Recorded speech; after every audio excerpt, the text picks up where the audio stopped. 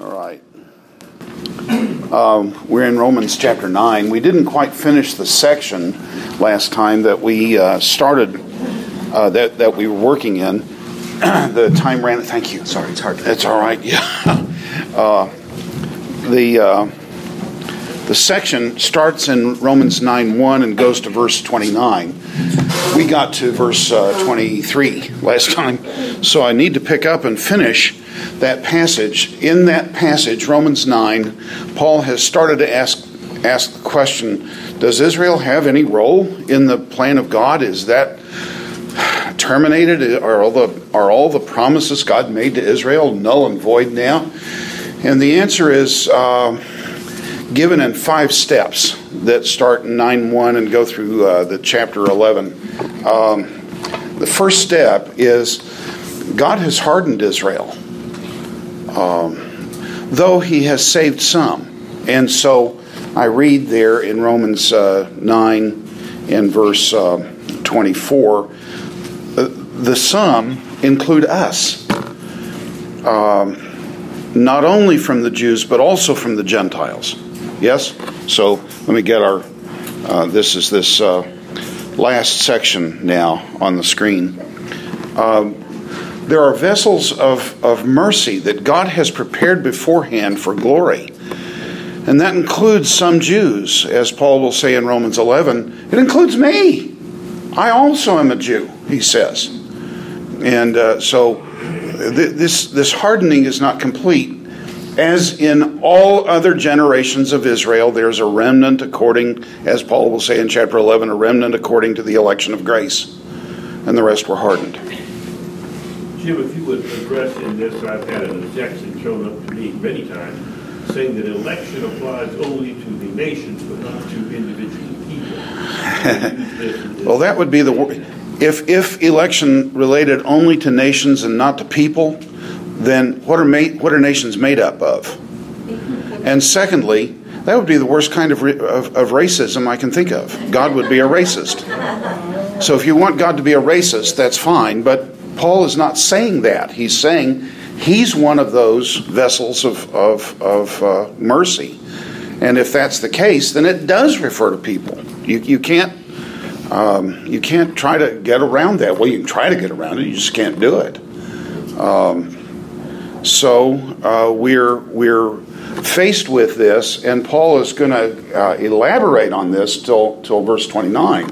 He'll quote a series of verses from the Old Testament. First from Hosea, so verse 25, even in Hosea he says, I will call that people my people who were not a people, and her who was not beloved I will call beloved.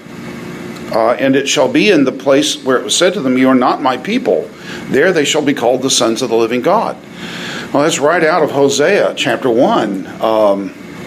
And there the plan of God is to save Israel. This is the astonishing thing I can't quite get over in Hosea.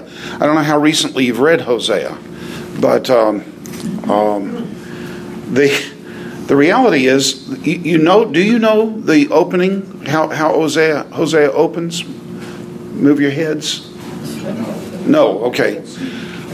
First thing God says to Hosea is, I want you to go marry a woman who's a prostitute. And we had debates in school whether that was what she was when he married her, or that's what she became. Wouldn't it be immoral to marry a prostitute? There's nothing in Scripture about that. Are you with me? Yes? You do know who Rahab was. You know whose genealogy she's in? Yes. Okay. So yeah. There's a monument anywhere to Rahab. You better tear it down. Oh, well, let's not go there. The issue for us is that Hosea and his marriage. Now, hold on, folks. What's her name? Gomer. A Marine.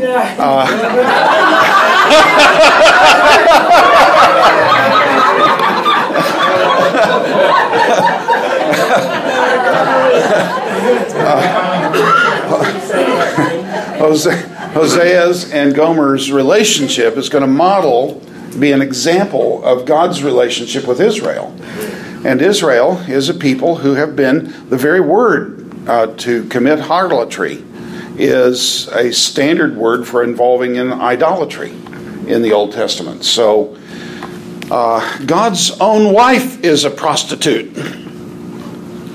And so he is to have children of prostitution, and they named the boys, or the children, there are 2 boys and a girl, Jezreel, Lo Ruhamah, and Lo Ami. Jezreel means God. It's interesting, Jezreel can mean 2 things. God sows, as it were, in land so that it will produce a harvest, or God scatters. And the initial meaning of the name Jezreel is God scatters. He's going to scatter them among the nations. Then there are 2 other children born, Lo Ruhamah and Lo Ami. Lo Ruhamah means not beloved. And Lo Ami means not my people. The word Ami, in fact, may mean something like not my relative. But before the chapter is over, you're already coming to a point where God says, yes, but in the very place where it was said of her, she is not beloved, she will be called beloved. And in the very place where it was said of him, he is not my people, there it will be said, he is my people. Are you with me here? And then chapter 2 starts with the divorce between Gomer, and Gomer has abandoned Hosea, and so she goes her own way, and God starts to pronounce judgment on Israel. And the interesting thing about the judgment is, you would think he would just start wiping them out. He would say, I'm going to send them to death. Instead, he says, I'm going to make their life more and more difficult. And he uses language, I'm going to hedge up her way. It's like God is causing a maze to develop. And there is only one way through the maze, and the one way through the maze is going to lead them back to God.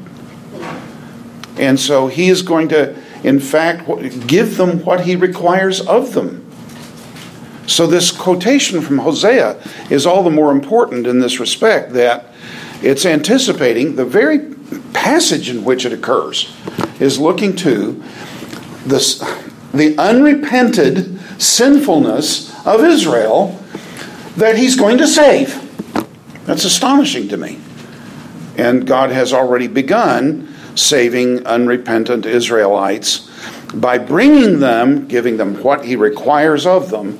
I will betroth you to me in justice and in loyal love, he says. And when you use that language, betroth you to me in Hebrew, it's expressing something like paying the bride price. You're giving the family what they need, are you with me, so that they can return. So God is going to grant to them what he required of them. That's astonishing to me. And this would be the Apostle Paul too, folks. I mentioned to you in chapter 9 of Acts, you have Paul's conversion, yes? Chapter 8, he's introduced as the man who is ravaging the church. I think it's in chapter 12, you have the other persecutor, Herod, who is ravaging the church. In chapter 9, God saves one of the ravagers. In chapter 12, he judges with death the other one. Are you with me here? So, how does God deal with the enemies of the church? Some of them he saves. And all the more so if some of those whom he saves are from Israel. But then also, look at verse 24 again. It's not only of the Jews. It's also of the Gentiles. So, we were the ones who were not my people. We were the ones who were not beloved. But in the place where it was said to them, you are not my people, they will be called the sons of God. And then verse 27, Isaiah cries out about Israel. Even if the number of the sons of Israel were as great as the sands of the sea, the remnant will be saved. Now, all of you know what a remnant is, yes? Is it? We don't know from the word. We don't know whether it's large or small. But generally speaking, we think small. The remnant will be saved. 4 verse 28. This is a hard verse for me to read. For the Lord will do a thing upon the earth, bringing it to an end and cutting it off. This isn't going to go on forever. This hardening of Israel is not going to go on forever. Indeed, as Isaiah also says, if the Lord of hosts had not left us a seed, we would have been. What does "we would have been" mean? Wouldn't be here today. Yeah, but what does it imply? It's not the case. We would have been like Sodom. We would have been like Gomorrah. So the very Old Testament, from which we learn that God's judgment must fall upon Israel, also, even in the very contexts in which he affirms and proclaims judgment against Israel, in those very texts, he talks about delivering them. Did I tell you about reading from Jeremiah in chapel several years ago when I was in Memphis? In fact, it was quite a while ago. It was over 30 years ago. We were in chapel at the college, and I have allergies, and my throat gets clogged up, and I can't sing very well. In fact, it makes my throat sore, and so I have to save it for speaking. But I was not singing there in chapel that day, and I was reading in the Bible. In fact, reading the latter chapters of the book of Jeremiah, which are all doom and gloom for Israel. And as I read that, I had come through. You know, there are 52 chapters in Jeremiah. Are you aware of that? Yes? No? Well, now you know. Okay, 52 chapters. There are only about 4 that have any substantial hope. 30, 31, 32, 33. But I want you to notice something. If I'm in the latter chapters of Jeremiah, I've already come through 30, 31, 32, 33. Yes? And as I was reading all this hopelessness for Israel, all I could do was keep in mind New Covenant passage, Jeremiah 31. The days are coming, says the Lord, when I will make a new covenant with the house of Israel and with the house of Judah. Not like the covenant I made with their forefathers. Are you with me? And I was thinking, how sinful are these people? How worthy of judgment are they? And yet God has already planned to save them. And I was weeping. It just came over me, and I couldn't stop. And one of the students came over to me and put his arm around me, and he said, "We're praying for you, brother." I don't know what he thought was going on in my life. Confronting some sin that I've committed. No, I was just overwhelmed with the goodness of God. What kind of God do we serve? Who can pronounce judgment on a people, deserved judgment on a people, when he knows he's going to save them? That's astonishing. So this is, even though God has been hardening Israel, 2 Corinthians talks about this. The veil lies upon the heart of Israel in the reading of the law, and it's only removed in Christ.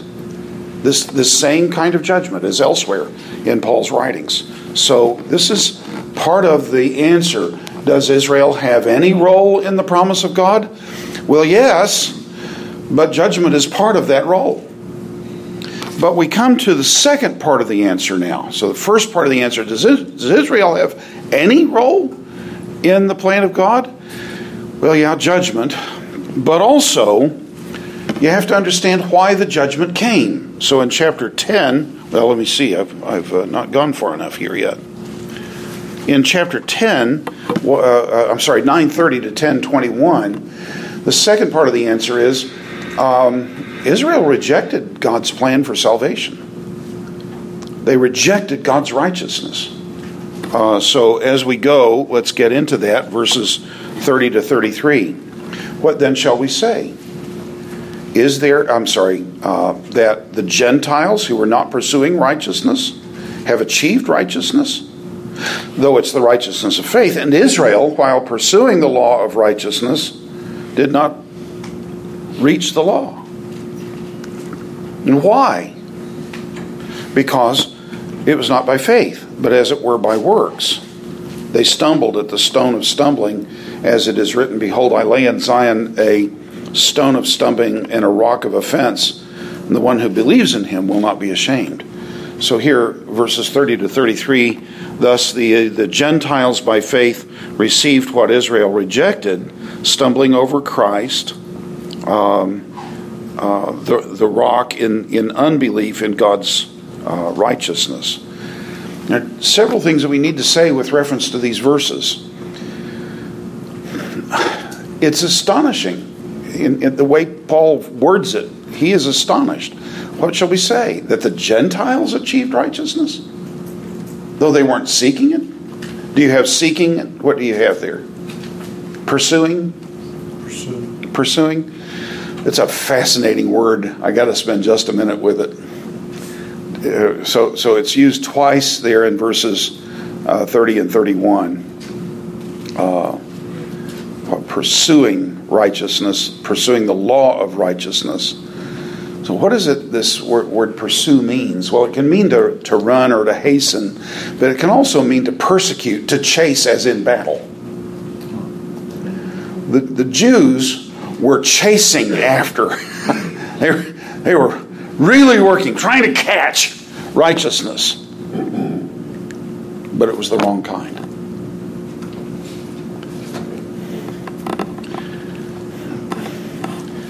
But brothers and sisters, the kind of righteousness they were seeking, they thought they got out of the Old Testament, and we will see that they did get it out of the Old Testament. We haven't gotten to this point in the passage yet, but chapter 10, some of our favorite passages are here, but we haven't even paid much attention to them.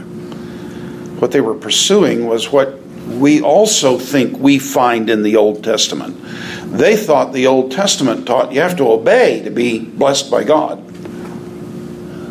Yes or no? But I've hardly ever heard a sermon from the Old Testament that didn't teach that you have to obey to be blessed by God. Most sermons out of the Old Testament talk about, well, you got to obey. An elder's wife in Memphis came up to me after church, after Sunday school one morning. She said, well, Jim, I believe that we're saved by grace, but after we're saved, don't we have to obey? And that's a question that needs more nuancing than it appears to. Surely the answer is yes. There's a whole movement that began in about 1977. There's a whole movement in New Testament scholarship now. It's called the New Perspective on Paul. And they are saying this very thing. You're saved by grace, but you've got to have enough works for God to justify you at the judgment seat of Christ. There's no other way. There's no other way to be happy in Jesus but to trust and obey. And the emphasis always falls on the and obey. Does it not? Jim, would that be a part of or parallel Lordship salvation? Lordship salvation is, no, in fact, it's probably hostile to Lordship salvation, and most folks in Lordship would probably be hostile to this view. But it's not dissimilar. The problem with Lordship is the way it's said. I had a course in seminary called Senior Theology. We called it Senior Interrogation. Oh gosh. Charles Ryrie taught it, and he would say, Mr. Hulkenberg, please stand and defend Bultmann's view of inspiration. And I found out, since he didn't assign seats, I found out that if he started down here this time, he'll start back there next time. And if I just rotate with him, it just took me a couple of weeks to figure this out.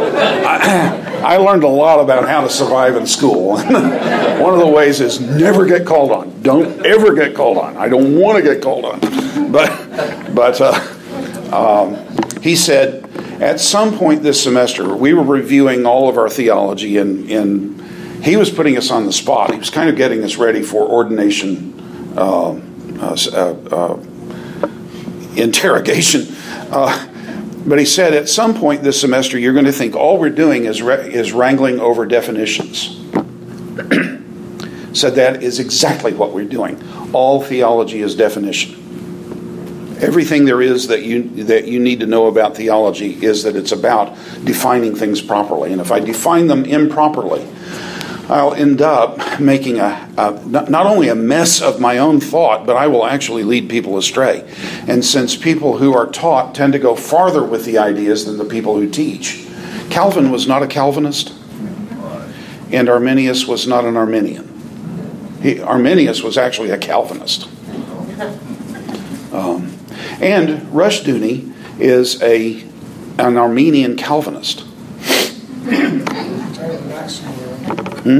Talk about oxymorons. No, he's from Armenia. So he believes you can't lose your salvation, but he's from Armenia, so he's an Armenian Calvinist. So there is a difference between Arminian and Armenian.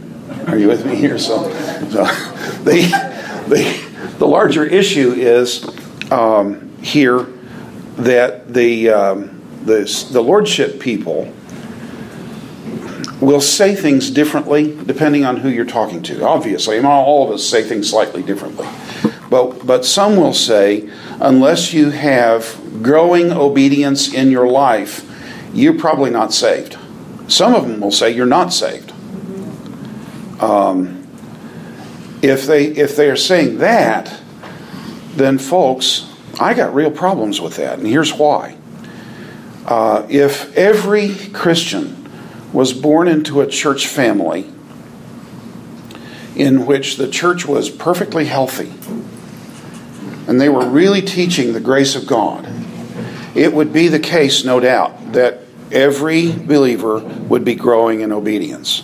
There would be stumbles, there would be problems, but people would be healthy. Yes? All right? But how many Christians are born into perfectly healthy churches? In fact, how many Christians are born into healthy churches? Very frequently it's unhealthy. The church I grew up in was an unhealthy church. There were only about 5 basic messages. You need to get saved. You need to rededicate your life. You shouldn't get involved in immorality, which is defined primarily as smoking, dancing, premarital sex, and what was the other? Drinking, thank you. Yeah, it came to me at the same time you said it, brother. And you got to tithe. There was another one, you got to get involved in evangelism. And some of them said, if you're not a successful evangelist, you're not serving God right. But my pastor said, if you don't love people, don't do evangelism because they'll pick it up. Well, I didn't love people.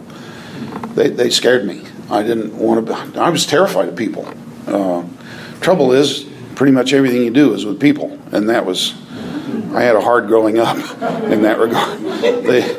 So I knew there was something dreadfully wrong. I prayed, Lord, give me love for people, and He never did. Fred? Jim, the mantra I always heard for lordship was, if Christ is not Lord of all, He is not Lord at all. If that's the case, then when is Christ ever Lord of all your life? As my pastor in Memphis said, it wouldn't be until we're dead and in heaven with Christ that He's Lord of all. So I wouldn't even be saved. No one would be saved. It is asking for sanctification before sanctification can have its work.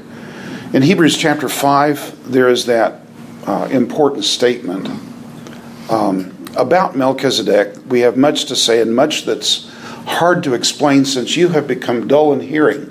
For when, because of the time, you ought to be... Now I've lost it. What? Teachers. You ought to be teachers. You have need for someone to lay again for you the foundation of the first principles of Christ. You become such as need milk and not solid food. When, because of the time, we don't give people time to grow. when Paul calls us in 1 Corinthians 3 babies, when I came to you, I could not speak to you as to spiritual, but as to fleshly people, as to babies in Christ. Babies, are they fully human? Yes. You're sure?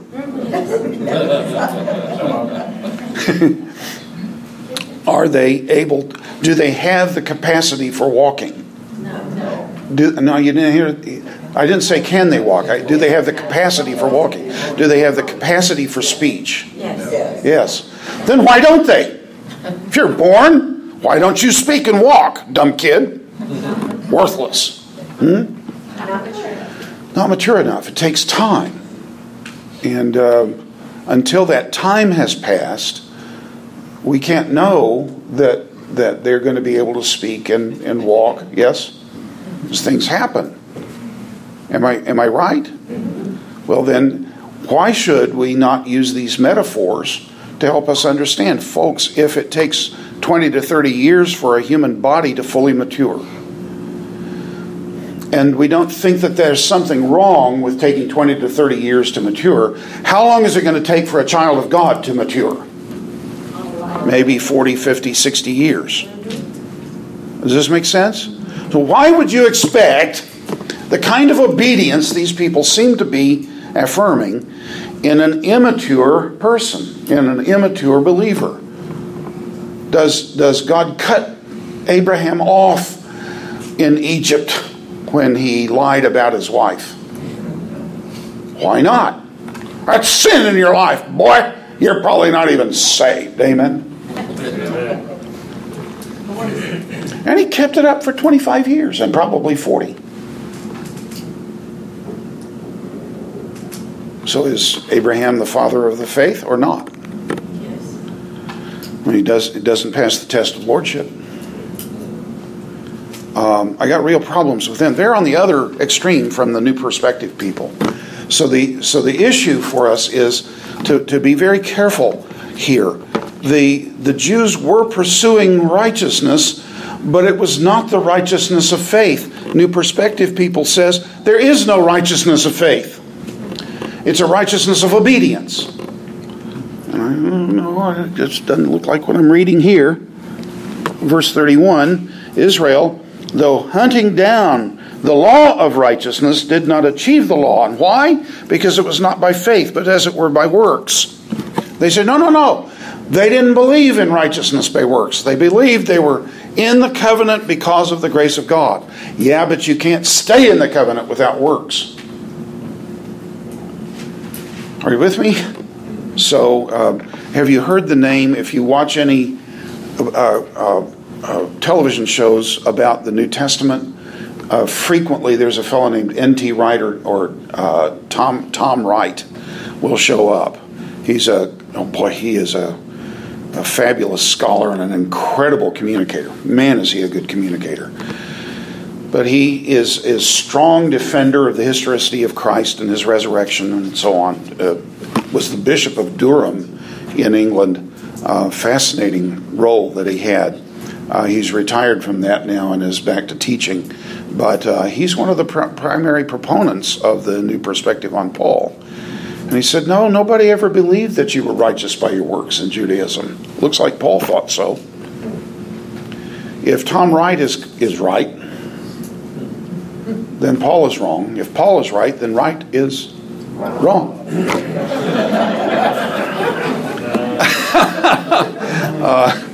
So the point is, Israel has been hunting something, like a soldier in battle hunting snipers.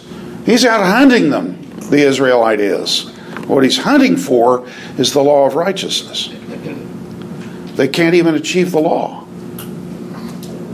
But the Gentiles, while hunting nothing, Gentiles in Paul's day were taken up with either politics or philosophy or idols. And the idols always figured in everything except for philosophy. If you had a business meeting, it was going to be at a temple, and it was going to be a sacrificial meal after making sacrifice to the gods. The Roman Empire believed that it was held together by its religion. And if you rejected the religion, you were rejecting the empire. Thus the cult of Caesar worship. And by the time Paul is now writing these books, then we get this growing movement of Caesar worship in Rome, or in the empire. The point is that Gentiles weren't even thinking about righteousness. Anybody who was thinking about righteousness was thinking about living a worthy lifestyle, and you had to live up to the standards of the Roman Empire. And once you lived up to those standards, you were a righteous person, and that was all that was important. We weren't thinking about any kind of righteousness that was worthwhile. But we got the righteousness of faith. Israel, seeking the righteousness of God, of the law, as Paul will shortly say, rejected the righteousness of God. Now, how can that be? Who gave the law? Terry, I think you said it. God, yeah. I didn't know what it meant, but I thought that probably meant God. I try to read lips because I can't hear so well. But if God gave the law and you achieve the righteousness of the law, then you have achieved the righteousness of God. But that's not what Paul says. Look at chapter 10, verse 1. Verses 1 to 3. Brothers, my heart's desire and my plea to God for them is for salvation. I testify to them that they have a zeal for God, but not according to knowledge. For, and here he explains it, for, not knowing the righteousness of God, and seeking to establish their own, they did not subject themselves to the righteousness of God. You can pursue the law. You can and this, by the way, chapter 10 is very important on a variety of levels. But one of them is, it's Paul's last argument in Romans for righteousness by faith. Everything else will be application virtually from this point on. So here's his final word in Romans on how we're righteous with God. They're ignorant of the righteousness of God. That raises a serious question. Why are they ignorant? And that's going to be verses 5 through a great part of the chapter. Why are they ignorant of the law of God? Here are some options. Maybe they didn't know about the righteousness of God, because the church reads the law of Moses as if obedience brings blessing. Yes? Yes? Yep. And the synagogue reads Moses as if obedience brings blessing. Wonder if somebody got it wrong. And if we got it wrong, how? And Paul's answer is going to be, they didn't listen to the prophets. If faith comes by hearing and hearing by the word of God, is it the case that they didn't hear? Look there in that famous verse. What verse is it? Faith comes by hearing and hearing by the word of God. There it is, verse 17. Do notice that's verse 17. From this point on, he's going to be asking the question, well, maybe they never heard. Yes? Are you with me here? Is that do you realize that's his question? Maybe they look at verse 18. How does verse 18 begin in your Bible? But I say, People actually heard. Yeah, it's real convoluted in Greek. It isn't that they didn't hear, is it? No, they did hear, and it's hard to answer that question because which is it? Yes or no? I don't know. It's complicated, but it expects a negative answer. They didn't hear? No, they heard.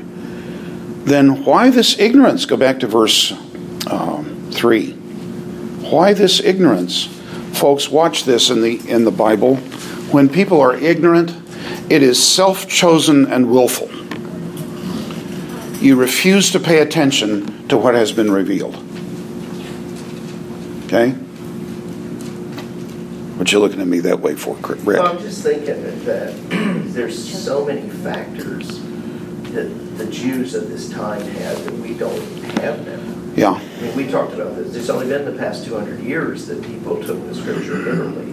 Before that, it was all analogous, or they were. But the Jews had been through 600, 700, 800 years of domination, starting with Alexander and then the Maccabees. They fell, and now the Pharisees and the scribes are really fighting against the Hellenists, and they're exalting the law, and they're saying, we've got to protect the law. And that seems to me that that's how they got into the extreme. They got into it a whole lot earlier than that.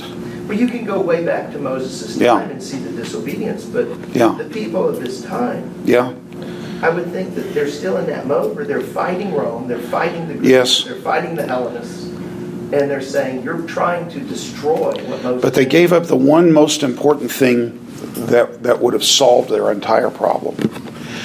We say, you said in the last 500 years, 600 years from the time of the Babylonian captivity, and it's important that we bring that up. Folks, we have said for how long? I've heard it since I was a kid.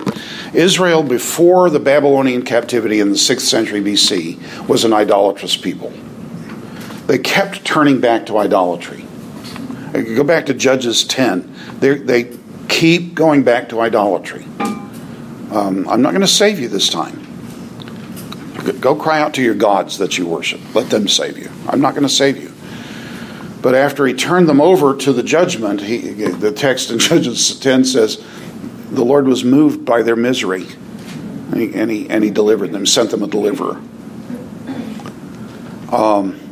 So idolatry marks Israel up to the Babylonian captivity, but we say not afterwards. They learned that you can't have idolatry. I think that's wrong. What they learned was to get rid of the gross forms of idolatry, no sticks and rocks to bow down to. But they substituted a different, far more subtle, far more dangerous idolatry, and it was an idolatry of the law. I asked my class in Memphis when I was teaching there at church. In fact, this same elder's wife who asked, after we are saved, don't we have to obey? I said, do you know Colossians 2:6? She said, I ought to. I so appreciated that answer. That was such a good answer. She said, what is it? I said, as therefore you received Christ Jesus the Lord, so walk in him. You receive him by obedience? Well, in a fashion, your faith is obedience. Yes? But I don't receive him by keeping rules. Then I don't live by keeping rules either. Are you with me here?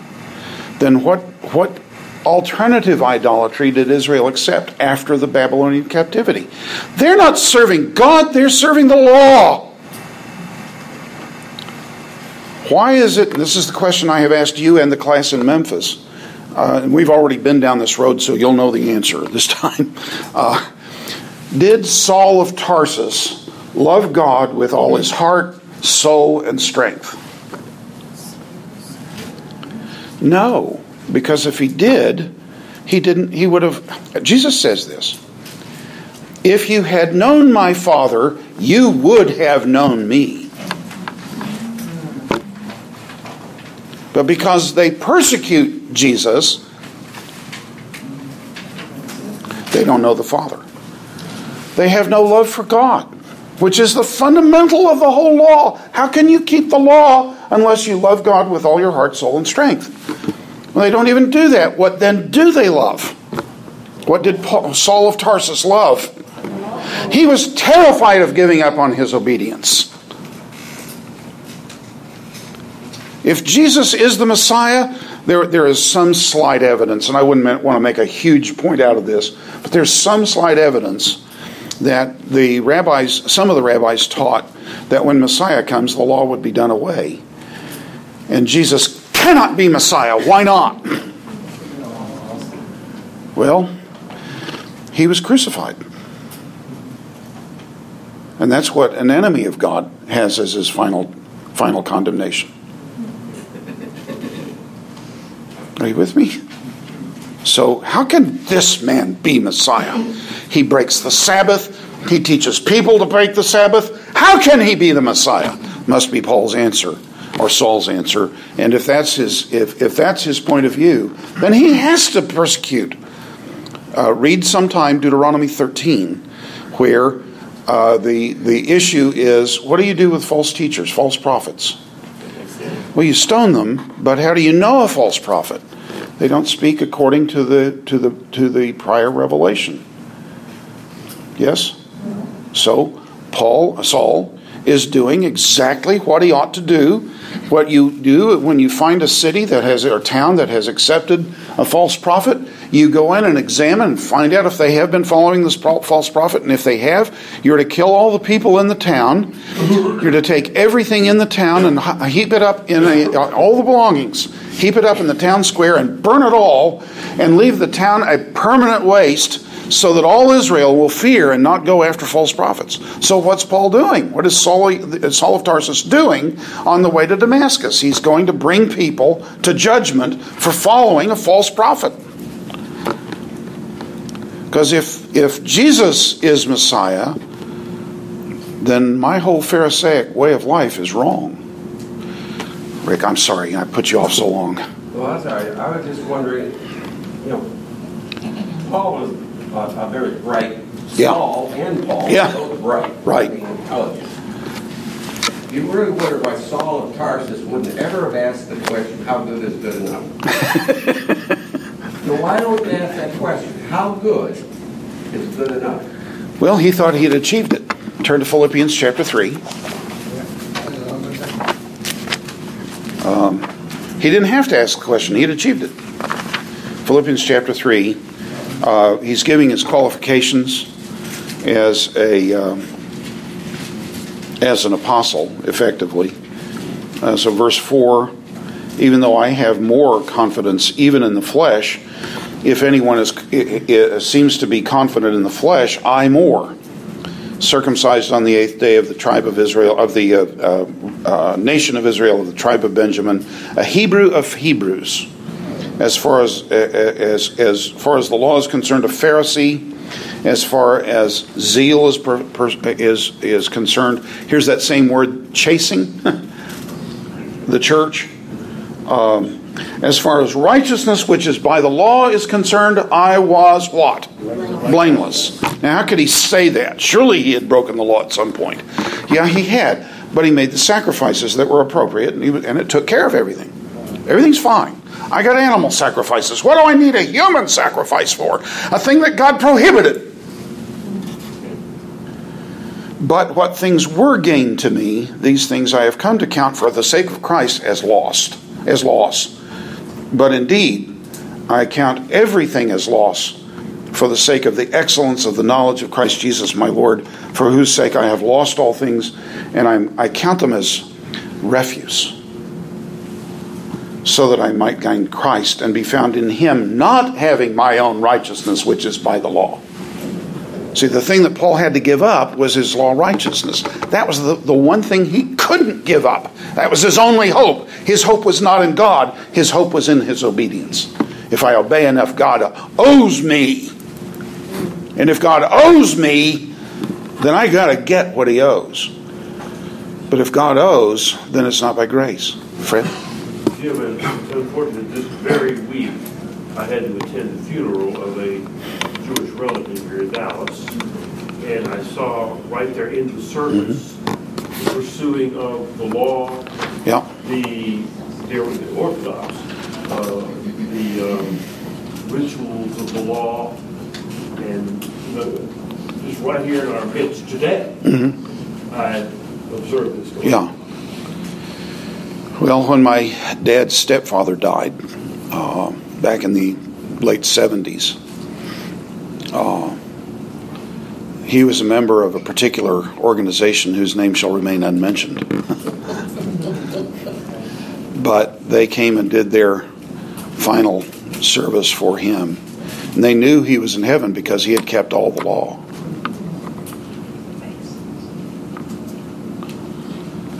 And he was a deacon in a Baptist church. So, verse 3, Romans 10:3, they are ignorant of the righteousness of God because they have willfully chosen to be ignorant of it. Folks, it's astonishing how your psychology works into your reading of the Bible. I don't see things because I'm not prepared for them. I don't see things because I don't want to see them. I remain willfully ignorant at key points. And I don't even know where it is. I don't know where my blind spots are. This is one of the reasons I teach, so that I'll be confronted with my blind spots when people ask questions. Are you with me here? So their ignorance is not a disability. Well, they just didn't, they didn't have the opportunities that we had. They had a hard life. Yeah, but everybody has a hard life in one way or another. There was an old Excedrin commercial. No headache is small when it's yours, was kind of the zinger. And folks, if we start talking about trouble that would keep us from Christ, then all of us have some of that. Yes? But this is willful. Watch this in Scripture. As you read through the Bible again, watch for statements of ignorance and realize that in all, I think it's virtually every reference to ignorance in Scripture, it's self-chosen and it is intentional. You don't want to know what you are ignorant of. This is not, well, they didn't have the Bible like we do. Yeah, but what they had, they didn't believe either. Are you with me? Now, verse 4 begins the next section, but it is a good closing for this previous paragraph. For the reason they didn't know, the reason they were willfully ignorant, is that Christ is the end of the law, as far as righteousness is concerned, to everyone who believes. Hope I got that out right. Yes, I did. Christ is the end of the law.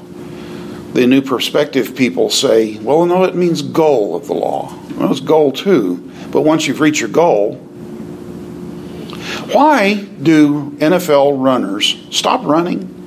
National anthem play. No. If they're running with the ball, they're not. It's not the national anthem. We don't need to go there. Why, when a runner is running, why does he intentionally stop? He reaches the goal. He reached the goal line, and you stop. You slow down. Some of them run so fast they run into the seats. But you stop because there's no reason to run anymore. There's no advantage gained by continuing to run unless you're Forrest Gump. Run, Forrest, run. So if this is the goal, it's still also the end. So what they didn't want was Jesus. What unfortunately many of us want is Jesus and our obedience. But I have to make a choice. Is it my obedience, Jesus plus something, or is it Jesus entirely? It's past time to stop. So